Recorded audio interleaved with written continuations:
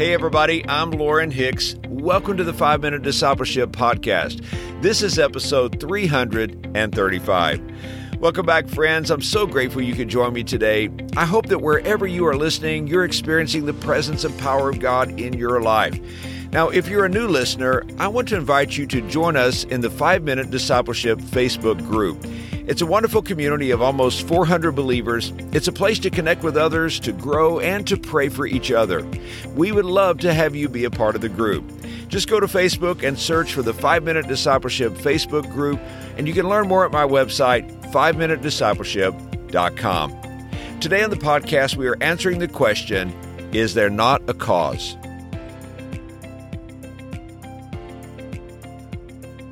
I once read the story of a school teacher from Scotland who only had one leg. Sensing the call of God, he applied to be a missionary to China.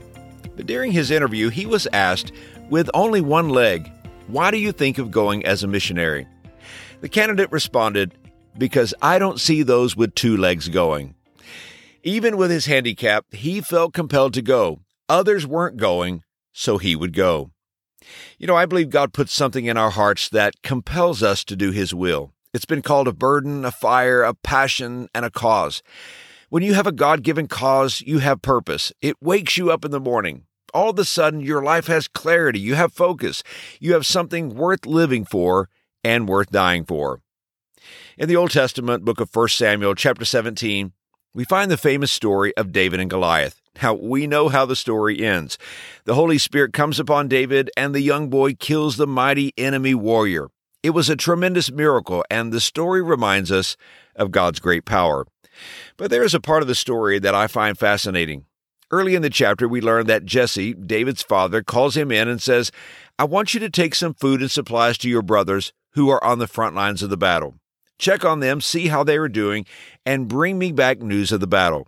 So early the next morning, David leaves the sheep with a helper, and he takes the supplies as his father had requested. When David arrives to where his brothers are camped, it was the time that Goliath, the mighty Philistine warrior, was coming out to challenge any Israelite to fight him. And after hearing the challenge, David asked the question, what shall be done for the man who kills this Philistine and takes away the reproach from Israel? Now, David's brothers did not like hearing this question, and we see in verses 28 and 29, the Bible says, Eliab's anger was aroused against David, and he said, why did you come down here? And with whom have you left those few sheep in the wilderness? I know your pride and the insolence of your heart, for you have come down to see the battle. And David said, what have I done now?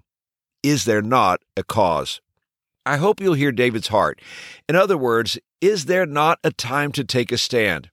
Is there not a truth worth living for? Indeed, worth dying for if necessary? Where is Israel's conviction? Wouldn't you all agree that we need a cause to believe in, a cause that is greater than ourselves, a cause to live for, and even to die for? Our Lord and Savior Jesus Christ came and openly declared there is a cause. By dying for our sins, our brokenness, and our sickness, Jesus defeated the powers of darkness. And Jesus says your life has purpose. It has meaning. I died for you because you were the cause. Jesus came like David, destroying our enemies. He gave us a pattern to follow, helping others to find the same freedom in Christ. Today, you and I have a cause. That cause is our participation in building God's kingdom. We each have a role. We each play a part in spreading the gospel of Jesus Christ. Imagine with me the impact that we could make if every day we look for opportunities to live out our purpose and our cause. I know the enemy of our soul will do everything he can to distract us and to keep us from our cause. He will attempt to keep us afraid and quiet. He will tempt us to fill our lives with so much busyness that there is nothing left to give our cause.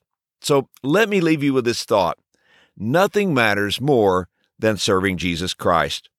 Earthly ambitions pale in comparison to the opportunity to make an eternal difference in the lives of others. How kind and gracious God is to offer us the opportunity to serve Him and to be a part of the greatest work in all of the world, the gospel of Jesus Christ. And here's today's challenge. You and I have been given a cause. We have a purpose. We have a calling. Let's step out in faith and through the power of the Holy Spirit, embrace our God-given cause. Hey, thanks again for joining me for today's episode. I'd be so honored if you would hit the share button on your podcast app and share this episode on social media or text a friend and invite them to listen in. I hope you have a wonderful day, and until next time, let's continue on our journey as followers of Jesus.